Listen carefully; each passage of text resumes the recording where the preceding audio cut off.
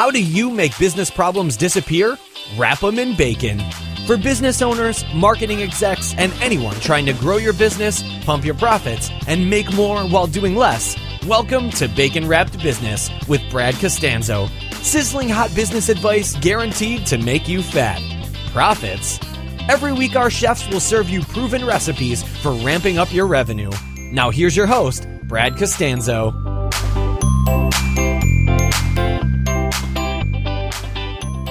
All right, welcome back to the show. This is Brad Costanzo, and today's episode is all about publicity and using mass media to get even much more attention than you could potentially get with paid media. Now, I'm a huge fan of paid media, and I think it's the best way to controllably scale a business. And when I say controllably, I mean it's under your control, obviously, right? You pay for attention to your business or your website or your brand, and the only problem with that is that sometimes if you run out of money or you're not starting with money, there's only so much you can do. However, I've always been a big fan of using very smart publicity tools and techniques to get the word out about yourself. And today I reached out to Andrew O'Brien, who is known as the Publicity Guy. It's a pretty good brand. It's pretty self-explanatory, to bring him on the call today and chat with him about what makes publicity, A, so powerful, and B, I'm going to ask him to share some really cool strategies that are out of the traditional norm that you might be thinking of. Because if you're listening to my show, there's a very good chance you're a big fan of direct response marketing. And one of the things about publicity is it's not a pure direct response play. It's been around probably longer than direct response. But that being said, I want to dive into some of the stuff that's working so that at the end of this podcast, you, my dear listeners, and me will have some tactics that we can go apply in our business right away, and not just theory or fluff. So with that being said, Andrew, are you with me? I am here. Cool. Well, it's good to have you on the show, man. This has been a topic. I actually haven't covered this much. I may have done an episode about this in the past couple of years, but I can't remember. So I'm really interested to kind of hear your story, your perspective, and everything else. But tell me, so you're in Austin, right? Yes, yeah, I am. So how long, brief background, how long have you been in the publicity game and what got you there? So I've been in the publicity game for about going on 4 years, 3 years for myself and going on a year for everybody else. And what got me into it was I was a public speaker for a few years. Actually, I became the most requested public speaker by the United States military. And nice. What I realized during that time is in order to get more speaking engagements, more people needed to know who I was. And I didn't really have a budget for, Facebook advertising or anything like that. So I needed to get the word out in a different way. So I went the media route. I did it without a PR agent. I did it by myself. Learned a lot of mistakes over the past few years of how I did things wrong, what I did right. But in the end, I ended up being featured on over 70 global media outlets. So places like USA Today, MSNBC, Al Jazeera, Huffington Post, Fox, ABC, CBS, NBC. I've been on all of them. And nice. It was because I actively researched and actively went out and got it. And as the media led into me actually getting the opportunity to speak at some pretty cool places. I was able to speak at places like the White House, the Pentagon, Health and Human Services. I got to speak at some really cool places, and it was all thanks to the amount of exposure I got for myself. What was the primary topic you were speaking on? My topic was post-traumatic stress and suicide prevention for the military. Okay, cool. So I really enjoyed it, and it just showed me the power of media, and I wanted to be able to help other entrepreneurs be able to tap into that power as well and use it to scale their business. So now you have an agency, is that correct? Yeah, it's more of a boutique firm, more than an actual big agency. Right. Okay, nice. And you help people like you've helped former guest and a friend of mine, Russell Brunson, on the show. You work with him with publicity. You've worked with a lot of other people. Is there a type of business or industry that has been your sweet spot of helping folks? Because I believe that you can probably help a lot of people depending upon what business they're in, whether they've got a physical product or a service or a consultant or anything like that. But has there been a sweet spot for you? For me, when it comes to my done-for-you side, that's definitely more of A-level players, people who have a pretty well-known name, are pretty big in the market, can afford our services. Mm-hmm. So our done-for-you side is more towards people who are more of a proven concept instead of a theory. For example, startups are theories, right? They're not a proven concept yet. So we usually work one-on-one with people who are already a proven concept. Nice. But saying that, there's definitely, I mean, we work with everybody. We have ways for everybody to work with us, whether it's trainings or anything like that. But anyone can get in the media. You just have to have the right story and the right angle and get a hold of the right person. All right. Well, cool. So let's jump into it. So first address what most people think of when they think of publicity and press and media, as well as, you know, the kind of some of the effectiveness of your style. Or actually, let me back up on that. What do most people, when they come and think of publicity, what do they think of? Most people think of trying to make yourself look better than what you really are. So I call it the superhero complex, where you're trying to act like if you were on Facebook and you see that 22-year-old talking about how rich he is in Bali, right? When Bali's cost of living is half of what it costs to live in Austin. So it's more of, let's make myself look amazing and let's hide all the bad things. Yeah, and that's lipstick on a definitely pig. the biggest mistake. Yeah, it's the biggest mistake. People don't want to hear how amazing you are because it makes it seem unrealistic that they'll ever make it to that level. Mm-hmm. But when you open up when you shine some light into those dark closets that you're trying to hide everything in, that's when the audience actually engages with you, and that's when you actually get an ROI out of publicity, is when you actually engage and you're transparent on your mistakes, on your failures, instead of trying to act like you're some superhero that's never done anything wrong. Okay, so how do you do that using publicity? What you do is you get out there and you spread a story, not just on how awesome results you get. Like, as the publicity guy, I can go around talking about how I get 20 interviews a month and it's amazing. But instead, the story that I share the most is right when I started this company, I had to borrow $800 from my brother to pay my mortgage because I was about to be evicted. And the next week, I made $60,000 in sales. Easily was able to pay my brother back that $800. So I share that story because I'm not just trying to sit here and act like a superhero. I'm trying to build a bond and a relationship with my audience. Okay. When you share something that they can relate to, something that makes them feel normal and protected and like, okay, he's been the same place I've been or I currently am, that's when you actually get engagement and people follow up and actually build a relationship with you. And relationships are key no matter what type of marketing you're in. Yeah. People buy from people they know, like, and trust. Absolutely. And I know publicity helps do that a lot. In a moment, I want you to share kind of what like a really successful full publicity campaign might look like, because I know that like I've had things featured in various higher profile websites, and whether it's the HuffPost or whether it's here and there, and that alone never created a spike in website traffic or sales, and it's just kind of like, done by itself, it's kind of like a thud factor. Like, all right, so what?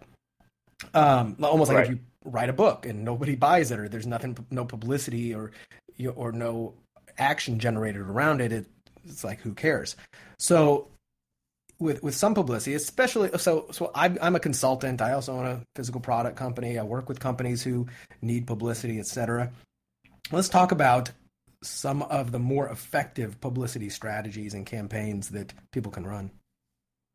Yeah, the biggest thing is people think of publicity like, oh, I'm going to get in Forbes and I'm going to get tons of leads because I was in Forbes, right? Like, I use Forbes because that's what everybody always requests. No matter who I talk to, everybody wants to be in Forbes. Mm-hmm. What most people don't realize is there's 1,800 contributors for Forbes. What that means is the majority of those contributors write at least once a week. So it means on a weekly basis, Forbes releases about 1,800 articles in a week. So to expect that your article that you're mentioned in is going to get more leads than the 1,799 other ones is not going to organically, it's not going to do anything for you. It'll make you feel good. It may give you a little ego stroke, but it's not going to do much as far as lead generation. Right. So that's why I say, okay, what you do, and this is my marketing strategy. This is what I teach everybody. is what you do is you go out and you get yourself on the 5 largest business publications that you can get on. Or if you're not in the business industry, you get yourself on the 5 largest publications depending on your industry. If it's health and wellness, you go after the health and wellness ones. If it's business, you go after business publications, whatever it is. And you only go on online publications. Don't worry about print. Don't worry about TV. Don't worry about radio. And what you do is you use those publications and you start a Facebook advertising campaign. And what you do instead, everybody's so worried about immediate ROI. How do I get someone into my sales funnel, into my email list, things like that? And I don't believe in that. I think people are tired of hearing that and seeing that. So what you do is, let's say Andrew O'Brien gets on Forbes. So what I'm going to do is I'm going to target a cold audience and send them directly to my Forbes article using a program called Sniply. Yep. And I'm going to pixel them. I'm going to capture that audience. And then what I'm going to do is I'm going to retarget them. And most people think, okay, you're going to retarget them with the funnel. No, what I'm going to do is I'm going to retarget them with my article in Entrepreneur. I'm going to do this 5 times. So they're going to see me in 5 different media outlets before I try to sell them into anything. Right. And what I'm doing is I'm building trust, and I'm building what I call the celebrity image factor. So we control our own celebrity image. How our cold audience views us depends on how you market to them. If you're marketing to them on the beach at Bali, a lot of people know that's not real. Now, if you market to them and you show them that you've been all over the news, what you've just done is you've created a celebrity image factor with your cold audience. If your cold audience sees you as a celebrity, they're more likely to buy from you, they're more likely to look up to you, and they're more likely to open every email that you send out. Absolutely. No, I agree with that. And I love that. And it's for any of my listeners who they don't totally get that, it's really pretty simple. But like you said, you start off, maybe you send in the traffic to Forbes and Sniply, whether it's snip.ly or is it sniply.com or snip.ly? Snip.ly. Yeah. And that allows you to send traffic to an authoritative website, but it goes through kind of your own link shortener, but it allows you to also drop a retargeting cookie on there. So the nice part, and this more is for my audience, Andrew, you get this, but let's say 1,000 people clicked on Forbes, then you're going to retarget them to your Business Insider, article or whatever, but you're only retargeting those 1,000 people who've already clicked. Is that correct? Yes. Yeah, so it's not like you're just throwing money at this where you can't potentially, make anything back. It's by the time they get through this, you've probably done especially if they keep on clicking on these articles, you've probably done a great job of positioning yourself way, way ahead in the know, like, and trust factor, I would imagine. Yeah, and that's the biggest thing is everybody's so concerned on immediate ROI. Now, publicity, there is an ROI. If you build this celebrity image factor with your cold audience where they look up to you, the ROI in that is insane. But, something I've realized is more people are concerned about making $100,000 in 30 days versus making $1 million in 180 days. Yeah. This is a much longer process. It's not an immediate return, but the type of list that you're building, instead of just building a list of people that has like a 20% open rate, what you're doing is you're building a list of people who are waiting to read your emails, who are excited to hear what you have to say. Absolutely. So let's talk about in the business world, especially for people who have personal brands and want to build up this kind of credibility and authority. What are some of the things that get picked up the most? And I also want to preface this. So I saw you post on Facebook the other day, and there was one line in there. You said something about some of my clients, or I got somebody or whatever interviewed on the same day that I pitched like Forbes or something like that. Like, because I know that a lot of times if you're willing to wait and have patience and can wait months and months and months, you can get published in these things. But address how you're able to do it kind of real quickly, because you mentioned it. You just didn't mention any details in the post.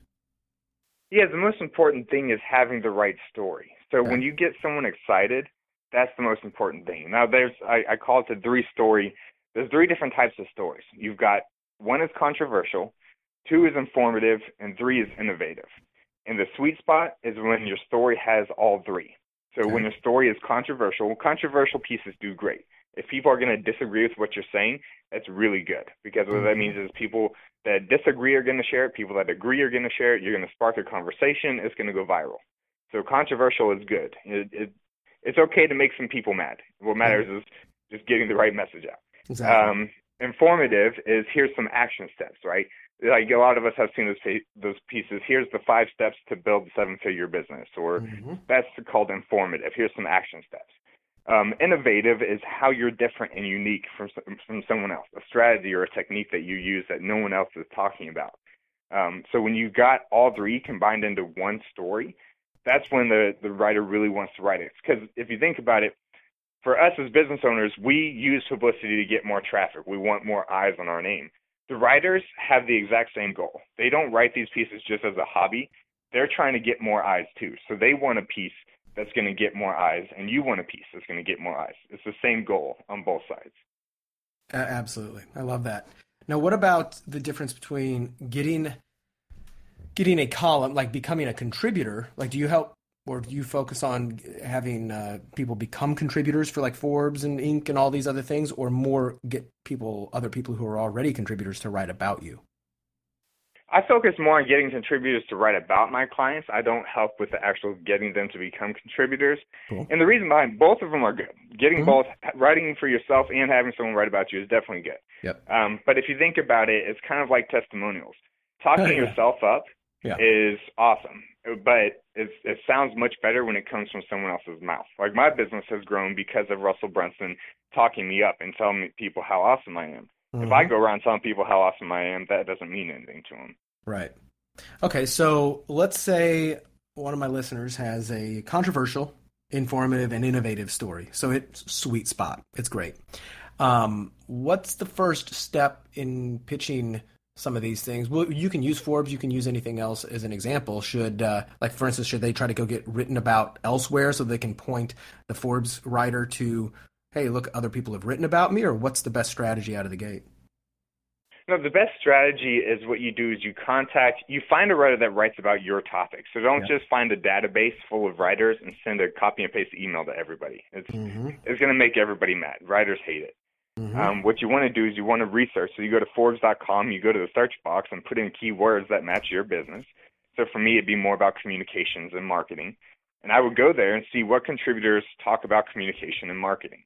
I'd find the ones that talk about it most. I'd read a couple of their pieces, and the first thing that I do, me personally, there's 2 processes, and it depends on financially what you want to spend. But the free process is what you do is you send them an email, and you get them, not really an email. There's a 3-step process on the free side. What you do, the first thing you do is you go and find their business page on Facebook, and you like it, and you message them. So, hey, I just saw you on Forbes. I don't do it on the personal Facebook page. Everyone has a business page. So most contributors aren't paid writers. Most contributors are business owners who are contributors trying to get more exposure for themselves. Yep. So I go to their business page on Facebook. I send them a message talking about how awesome that article was. I mention the title. I talk about a part of the article so they know I did my research. Yep, very Then important. I ask them for their email. Then I get it on their email, and I continue the conversation there, and then my goal is to get their phone number. I want to get them on the phone, and then I close them on the phone. So it's a 3-step process: Facebook business page to email to phone, and then I close them on the phone. Okay. So if you get them on the phone, let's just say the reach out process, the message you're sending, you're letting them know a little, like that you did a little personal research. There's nothing worse than templates. I get those all the time. People wanting to be on my show, and they send me a templated email about them, and it always gets deleted. Right. Then when you get them on the phone, you pitch them.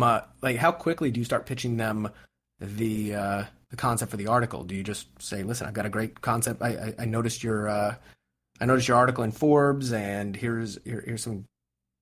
I'm a little tongue-tied. Yeah, what I do, I get them on the phone, and I talked about, hey, I saw that you love writing about this topic. Here's the story that's controversial, innovative, and informative. And more than just the story, here's what's going to happen is if you write this story, what I'm going to be doing is I'm going to be sending paid traffic to that article. Perfect. So I'm not paying them to write the article. That's against the rules. It's against the rules to pay someone to write about you. So for anyone listening, never do that, because that gets deleted, and you just wasted a bunch of money. Yep. But what I say is, look, if you write this story, I'm going to send massive traffic to it. And that's what people care about. It's more, it's not so much, here's this awesome story, you should write about me. It's, here's how it's going to be a win for both of us. You're going to win because I'm going to get more eyes. I'm going to spend money to get traffic to visit this article because it's part of my marketing. Yeah, but they love that. And it makes them look better as contributors as well. Are there certain types of contributors you go after? Because I know some people work for the company, right? And then some people they just have a contributing column. They don't work there. They're just doing it for exposure. Do you typically try to go after one or the other more so than? Yeah, I never ever go after staff writers. In the past year, I've had one staff writer write a story on a client. Staff writers only want to write about people like Mark Zuckerberg, Steve Jobs, Tesla, the big billionaires, right? So I only focus on going after contributors. And also because contributors are entrepreneurs. They don't get paid to write for these articles. If they do get paid, it may be like $50 an article. So it's not like their full-time job. And the majority of them are entrepreneurs. It's much easier to speak to an entrepreneur as an entrepreneur than speak to someone that's an employee mindset. Because two of my team members are actually previous editors at Entrepreneur Magazine. Oh, nice. And they left Entrepreneur to come work for me. And the biggest thing is, even though it's called Entrepreneur Magazine, it's a very big corporate environment. And they won't write about someone that no one has heard of. Oh, yeah, that makes sense. When you're coming up with the angles, well, at least let's talk about your current clients. What is that the hardest part, to come up with the reason to pitch, or is there something that's kind of more challenging? Is there what's the hardest part about this whole process? The hardest part is getting people to be open-minded, because everybody's on the immediate ROI mindset. Are you talking about clients mainly? Yeah, it's clients and anyone else. It's just the first question I always get, well, how quick do I make my money back? Oh, yeah. And so, yeah, it depends on what you do with it. But the biggest challenge that I have is everybody wants to talk just about the one specific thing. So I just want to talk about my business. I just want to talk about this marketing technique I use. I just want to talk about that. But what I tell people is what you want to do, especially when you're first starting out and you don't have exposure, you want any publicity that you can get. It doesn't have to be just on your business. For example, for me, I talk about publicity all the time, but I also talk about how much I love being a dad, and I talk about how much I love giving back to the community. So if there's an opportunity to be on Forbes that's more about being a dadpreneur and not about publicity, I'm still going to take that opportunity, because what I'm doing is I'm building a bond with my audience. Even if it's not about my business, even if there's not a call to action at the end of it, even if I'm not getting leads from it, what I'm doing is I'm building a bond and a relationship where they're getting to know me on a more personal level than just business. And again, that helps with a know, like, trust. Yeah, that makes sense. How long does it usually take?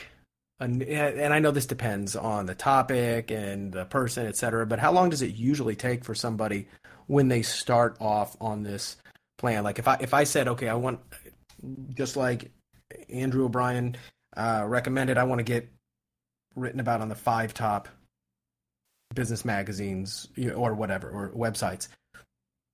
What's the time expectation here? Because I it's probably not immediate, right? Like, hey, in the next week, you've got a story written about you. Well, the time expectation depends on the time that you're willing to put into it. If it's your focus, for example, my team, it's what they do Monday through Friday. So the time that it's going to take for my team to do it versus a solopreneur who's got 20,000 other things going on is a lot shorter. So for my team, for example, we just signed Mike Dillard as a client. And within 2 weeks, we had him interviewed on 5 of the largest business publications in 2 weeks. Now, the reason is because it's because that's what my team does every day, all day. So it's a lot easier. But now there's a difference, though. Being interviewed and it going live, that varies. So the biggest issue we've had, and we solved that communication issue, is everybody thought, okay, I'm paying for it. I'm just going to get interviewed and it'll be up the next day. What happens is the writer has to write it. It has to go to an editor. The editor has to review it and either approve it or send it back for edits. Then once it's actually approved, it has to go into a queue, and then it goes live whenever they have the time for it to go live. So none of us will ever control when an article actually goes live, except on Huffington Post. But I'm going to tell you right now, anyone can get on Huffington Post. Huffington Post is not a big deal anymore. Like, Literally, they're approving everyone to be contributors at Huffington Post. Yeah, exactly. Well, the good news, and it's just like anybody can write a book on Amazon, and be a published author.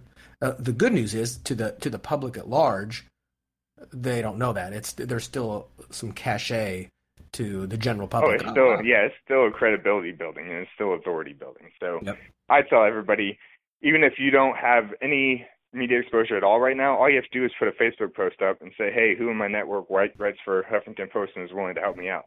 Yeah. I guarantee you someone on your friends list writes for Huffington Post. Now, on some of these, because you mentioned being interviewed, do you typically encourage the contributor to do an interview with your client or student or somebody who's doing this versus just giving them all the story points via press release, et cetera, and having them kind of piece it together without you? Or do you typically encourage them to get interviewed? I typically encourage interviews. I want them to interview the client. I don't want to just send them some ideas and just, I don't like emailed questions. I like for my clients and the contributor to get on the phone and do an interview that way, because most of us are much better at communicating verbally than we are over text, and sometimes things can be misconstrued or whatever. So it's just easier to do it over the phone, and it's more of an experience that way. Yeah, I agree. Here's just some more email communication. Right. So let's say I'm a contributor and I get contacted by you or one of your employees to interview somebody. We'll use Mike Dillard as an example, right? So what do you provide me, the contributor, with so that I can do my job? Are there some suggested interview questions? Is it like a press or media kit?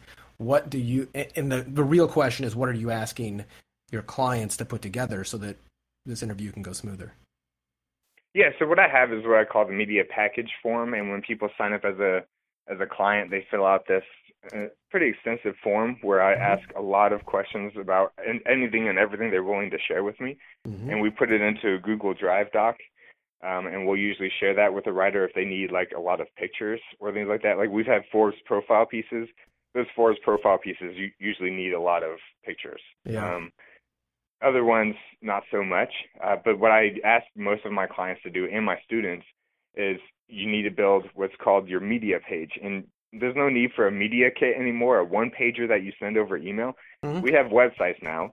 And if you go, for example, if you go to thepublicityguy.com/media, that's a perfect example of a media page. And what it is a headshot, it's a bio, and it's previous features from where people can see where else you've been featured. And then it's also good if you wanted to add a photo gallery on there so they can just go on and download whatever pictures they want.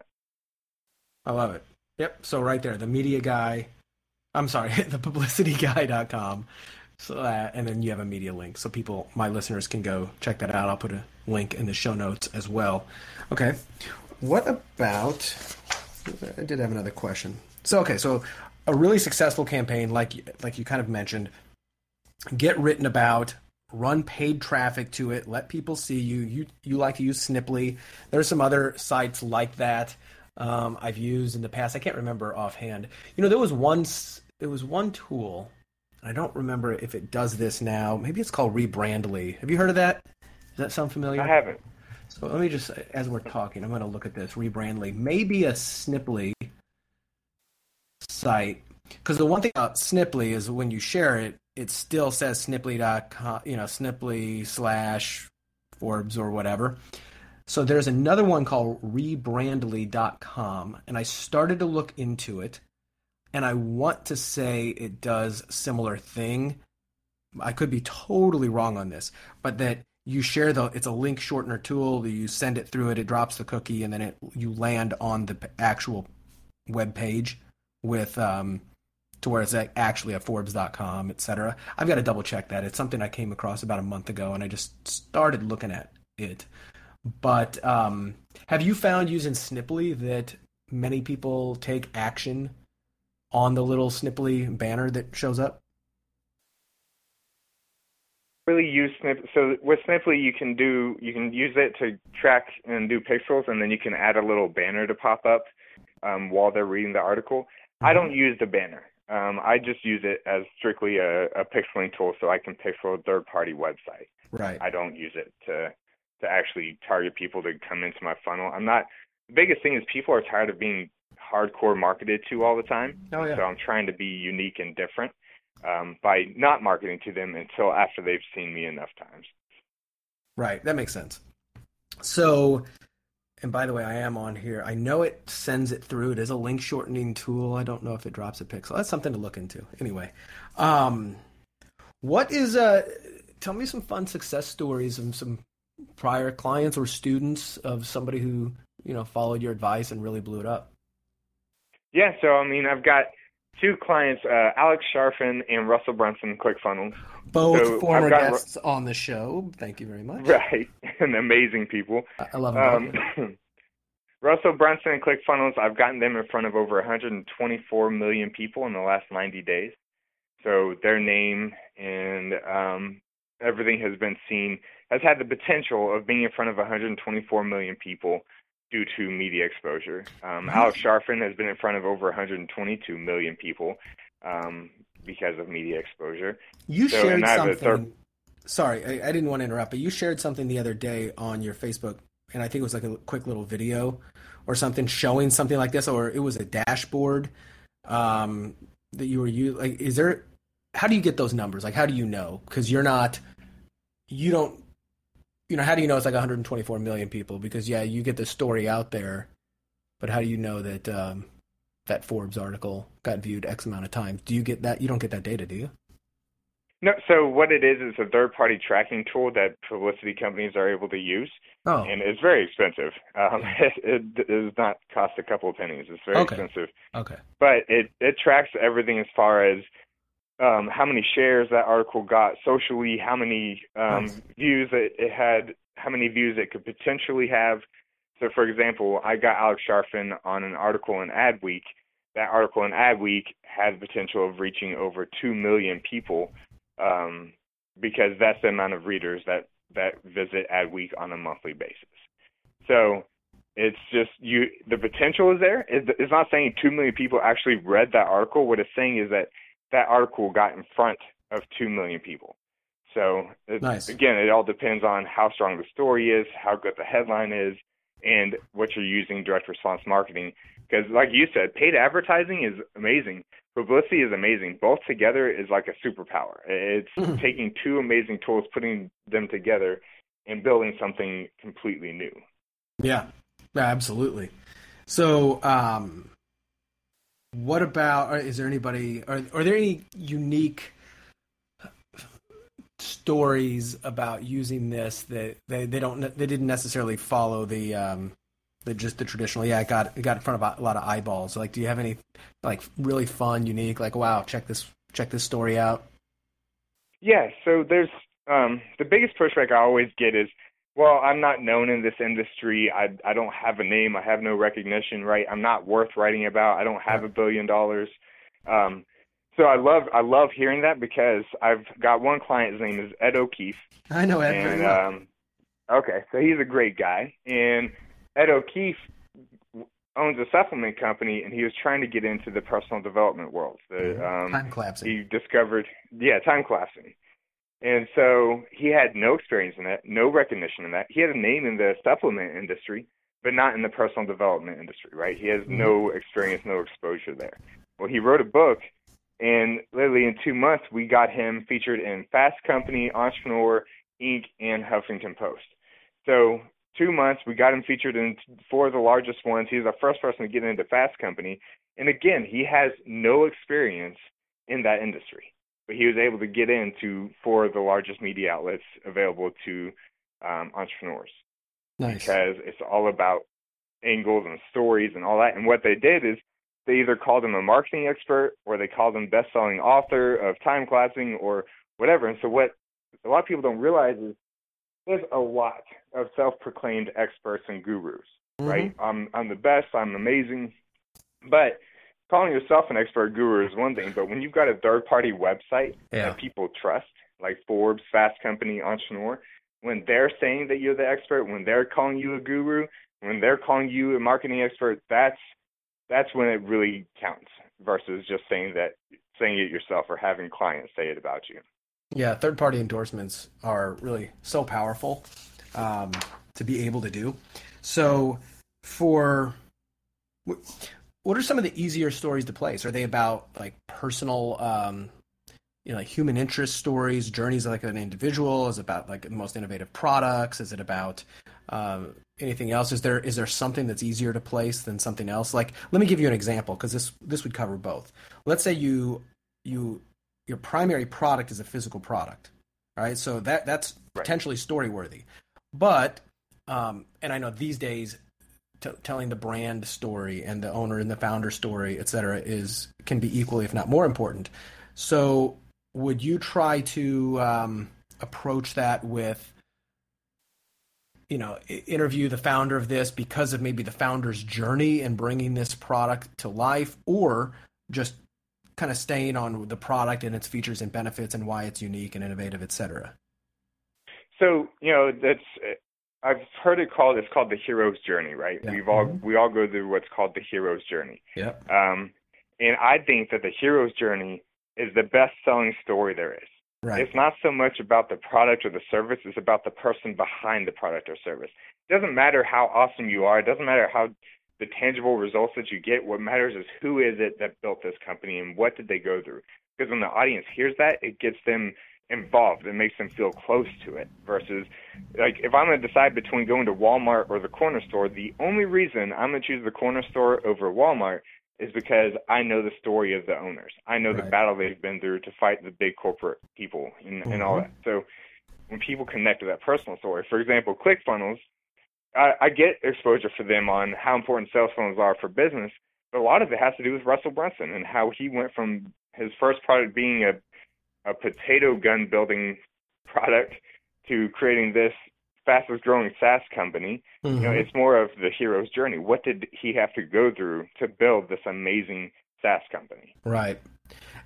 So yeah, because and I've recently done that with another business as well, is taking the hero's journey regarding the founder of the company and how it led to the founding of the company, and then why the company is so great. And I thought that most writers probably like that better anyway. Is that there's a million products and things they can write about there, and they're kind of impersonal. But writing a cool story about a person is never impersonal by nature.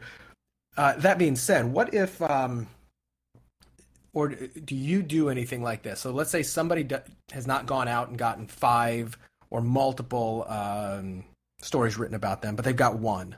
Like maybe it's on the HuffPost or Forbes or whatever. Do you ever use that as a tool when you're reaching out to new contributors and people to write about you? Like, oh yeah, pointing over here, like check out, here was an article in the HuffPost about this, and this is why you may want to write about it too? Or does that make them think, well, you've already been written about over here, I don't want to write a story as well? No, so what I do is some media exposure leads into more media exposure. So it's like a momentum ball. Once you get that ball rolling, it doesn't stop, as long as you continuously get exposure on it. So when you've got 1 or 2 on a couple of credibility building websites, I use that to get more. Now, I don't aim for the same story or the same angle, because they won't want to write the same angle that's already been written about. Yeah. But when they see that other people have written about you already, it kind of gives them that comfort level where they feel more comfortable writing about you, because a lot of people don't always want to be the first. So if you've gotten someone else to be the first, it makes them more comfortable to be able to write about you. So how would you do that? Like if you've got and I'm asking it for extremely selfish reasons, right? Because I've got this one article. It's on the HuffPost. It's not a complete soup to nuts profile, but it's a pretty good profile of the founder, who is my wife, by the way, of her company. Founder's story, like from where she grew up to the challenges she had to what led to the starting of her company called Stiletto Coffee, and what it's about. And so it's a really good overview of her entire story. Now, there are pieces you can pick out of that, et cetera, but let's say we take that to another media outlet and say, hey, we thought you might want to cover this. Check out the story over here on the HuffPost.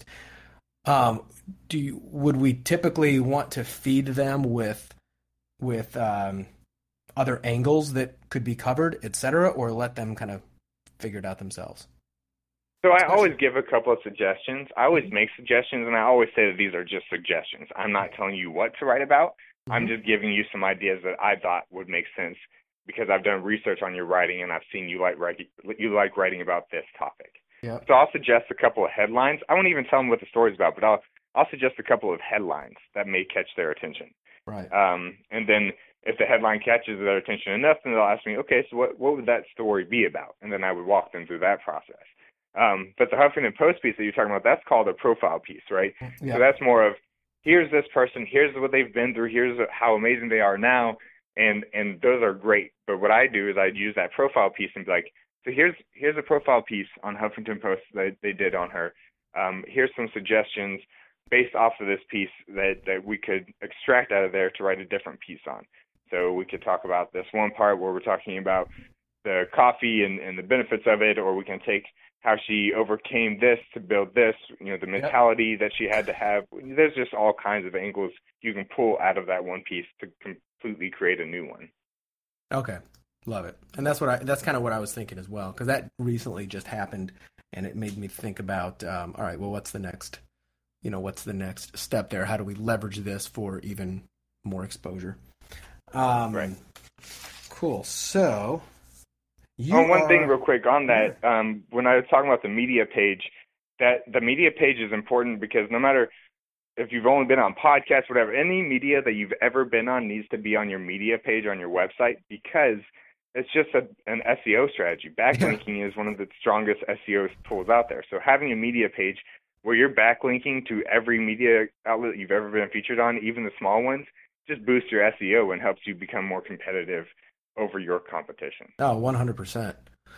What about press releases? How do you use them? How do you use them? Press releases used to be phenomenal. Used to be is the word here for SEO because they ranked really, really well, and there was do follow links, but they have not been as effective here in the past few years because Google caught on. Do you use them, and how so? No, I do not believe in press releases. We don't write press releases ever anymore. We don't do them at all. I think press releases work for very famous people who the media is constantly waiting for news from. But as far as us, general entrepreneurs, I don't believe it does anything.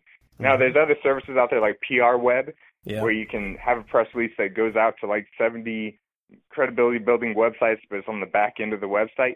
People are catching on to that, and it doesn't mean anything anymore. And it's actually causing a lot of damage because now you see people saying as seen on Fox, ABC, and CBS, and everybody thinks that they just did a press release, right? So I think that's the biggest waste of time and money because it may give you a little boost in SEO, but like you said, Google has caught on to it, and it doesn't bring any traffic. Like no one actually sees those press releases unless you just share the link with them. And I've noticed personally from using them, I've got a hookup with a press release service to where I know the owner very well, so I can get them out kind of at will and for free. But I've never really seen any action from that. And on top of that, I've noticed that the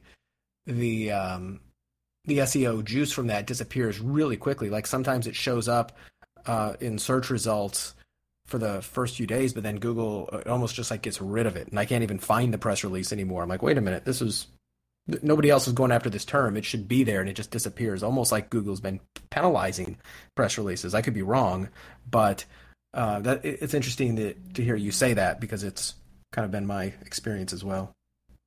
Right, but if you think about actual interviews and actual features that are done on you, those do show up first. So if you open an incognito tab and search my name, I'm on the first page of Google, and the reason I'm on the first page of Google, there's an Andrew O'Brien hockey player, there's some professors, there's all kinds of people with the name Andrew O'Brien. The reason I'm on the first page, and the first story I see it. Yeah, go ahead. The Austin American-Statesman is one of the first stories that shows up. I think it's like third or fourth link down, and that was an entire piece that was written about me just in a local news here in Austin, and it went front page and it got picked up by the Associated Press, and now I'm the first page of Google, even though there's an NHL hockey player with the same name. Right. Yeah, because that's an authoritative website who's written about you. This is one of the things that, because I've used press releases, I've used guest posts, et cetera, and it's one of those things that, I just call it proactive reputation management, because you never know if you're going to need it. There's nothing worse than having a name that, a whole bunch of other stuff shows up. Like, I've got a pretty unique name, Brad Costanzo. I've only found one other Brad Costanzo in the entire world.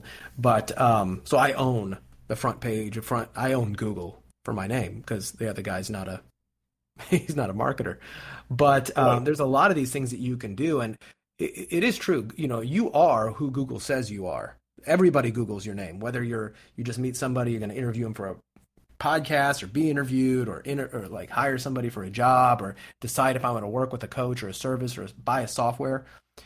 What Google says about you in the minds of your prospects is often true to them. So not being proactive with this, just in case you need it, is a detriment. Even if you don't have anything major to sell, it's just really, really good to be doing this, especially because that trend is not going away. Social media and right. Perception is reality, right? Exactly, and there's just so many liars now that people research everything now because they want to know. So I've gotten some clients who've had some pretty bad reviews, and they've been on Ripoff Report and things like that. And getting them media exposure is a lot more challenging, because when you Google them, all you see is negative on the first 3 pages of Google. They're not bad people, but they made someone mad, and someone went off and just spent, weeks hating on them and getting things put everywhere. So it's a lot better. And if that happens, media exposure is the way to kind of make all that stuff go to the backside of it. Yeah. Do you ever do any or recommend any particular search engine optimization using those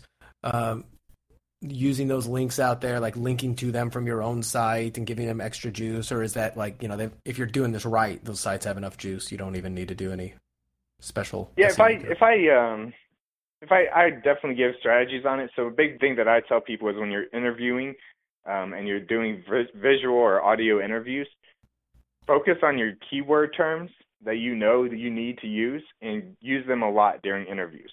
So that they are put into the articles. Yeah, you're not telling your writer what to say, but it's using a little bit of psychology. You use the words enough, they'll put the words in there.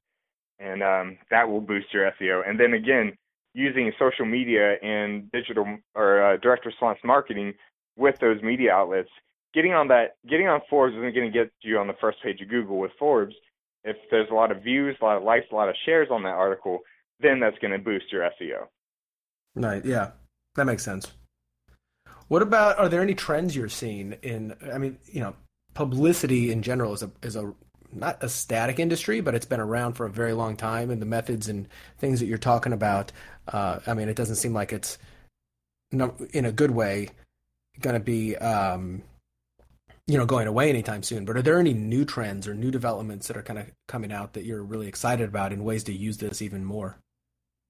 The new trend is something that reporters are catching on to, is what they call the false truth era. They're calling it the false truth era because fake news and all that, or what? So you're talking about? It's just everybody trying to act like everything's perfect.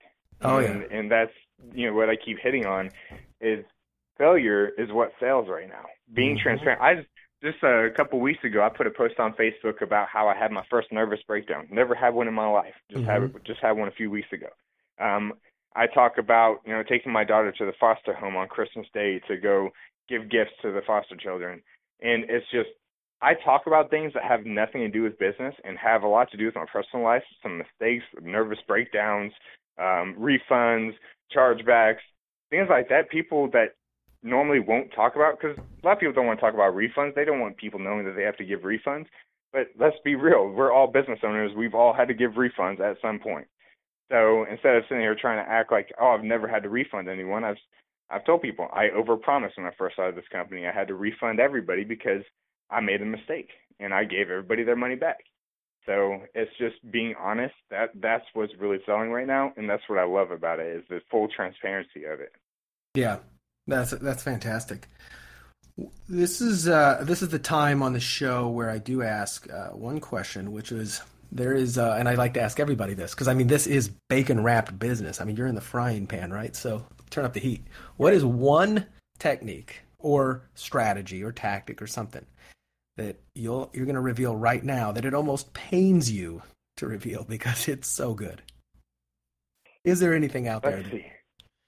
that's like, oh man, I usually charge for this shit, but the one technique that I'm going to give away is what I want everybody to do is I want them to go on to Entrepreneur Alone today, and I want you to go and search the keyword term that matches your business. I want you to find someone. You look next to their face in the picture.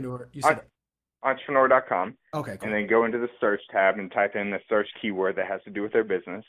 And then I want you to find you see there's a picture of a face, and by their face will say the name.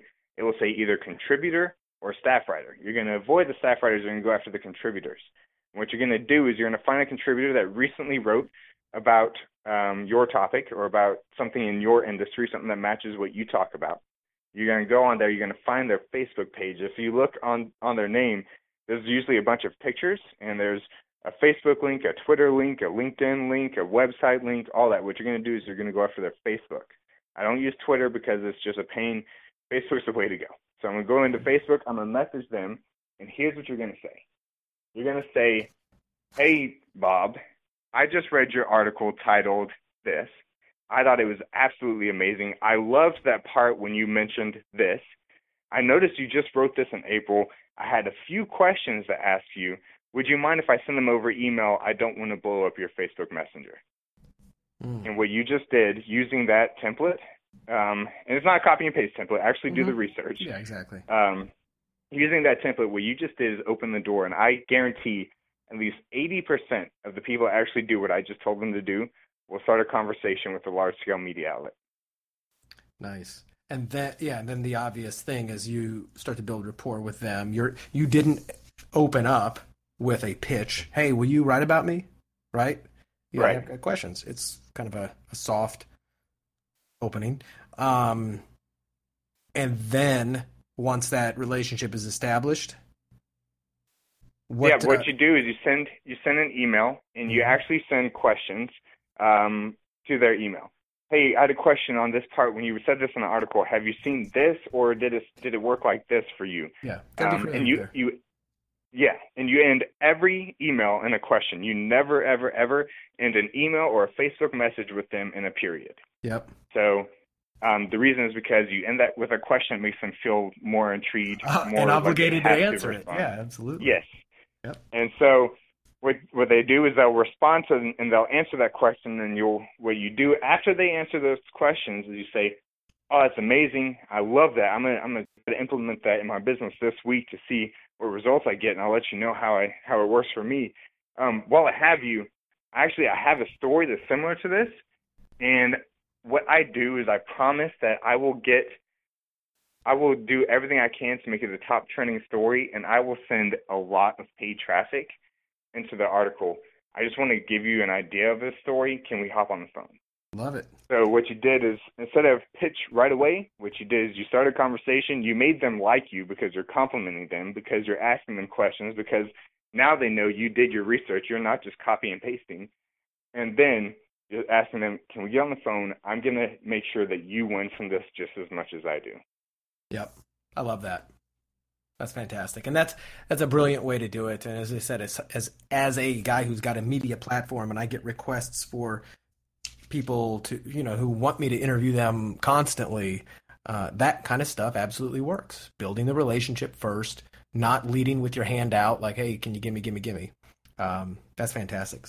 So very good. Now, the final question is, what is a nut that you're trying to crack in your business or life right now? And by a nut, I mean, is there any particular skill you're trying to learn, challenge you're trying to overcome, a person you're trying to hire, a person you're trying to fire? Is there any kind of nut you're trying to crack right now besides just getting more of what you've already got? And if not, that's cool. Yeah, but this is where me and my listeners could potentially go, oh, shit, I can help him. Right. So the biggest thing that I'm having right now is we just doubled our pricing for our done-for-you services, and we cut our clients in half. Reason is because I'm not trying to build an entire agency, right? I'm not trying to build this big firm. I'm trying to represent a few unique A-level players and then the rest will be training. So what I'm trying to do now is build up my passive income, which is our online trainings. We do online trainings, and we have high-ticket live intensives where people come out and spend 2 days in a mansion, and we go through the entire publicity training and strategy tactics with them. And that's where my focus is right now. I'm trying to create the automated passive income where I just wake up every day and I see sales in my email. So we're working on that. That's the toughest nut I'm trying to crack right now. And the biggest reason behind that is I don't do low-level products. So my products are in between $1,000 to $2,000 for my courses. And so that's what we're trying to figure out now, is how to make that, how to be able to wake up every morning with sales coming in and not having to bring on too many done-for-you clients. Right. Excellent. Okay, so and you don't want to create a whole bunch of low-end info products. No, I believe that there's a lot of value in what I offer, and I've realized the lower you charge, the more pains and more problems that you have. True. Cool. So, if there's anything I can do there to, help you out, I'm happy to, we can talk offline about this if you ever want to strategize or brainstorm. I do this kind of stuff with my, friends and clients, at all times. If anybody out there listening has any ideas for Andrew, please don't hesitate to reach out to him. By the way, so where can people get a hold of you? Best way is thepublicityguy.com. Cool. And then there's contact information on there. And are there any social links you want to share, or is everything on there? You can just find me on Facebook. If you just look up The Publicity Guy, I'm pretty easy to find. I'm on all the social platforms, but I'll tell you right now, my team uses every other one. The only one I use is Facebook, and I only use my personal page. So find my personal page and send me a friend request there. Perfect. All right. Well, Andrew, this has been a pleasure, man. Thank you so much for being on the show. And for everybody listening, I hope that you got a lot out of this. There's so many useful things that you can literally go out and do right this minute. So do not hesitate to put that to work. And if this really resonates and you're like, man, I don't mind putting in some sweat equity, especially if I don't have the dollars to buy ads, etc., this is an awesome way to do it. And Andrew's got great done-for-you services. You do have some courses you can buy as well. You can find that all on thepublicityguy.com. If you have any if you guys have any questions, if you are stuck in your marketing, if there is a nut you're trying to crack and you either need to meet the right person, get the right insight or idea or strategy, and you want my second opinion on this, you can email me directly at askbrad@baconwrappedbusiness.com. I am happy to take a look at any inquiries and requests, and whether you become a client or I'm just able to solve your problem with a quick introduction or anything else, I am more than happy to see if I can help you out. That being said, thank you once more, Andrew, for joining me, and to everybody else, keep on listening to the show, share it on social media, and let me know what you like the most. And I'll see you on the next episode.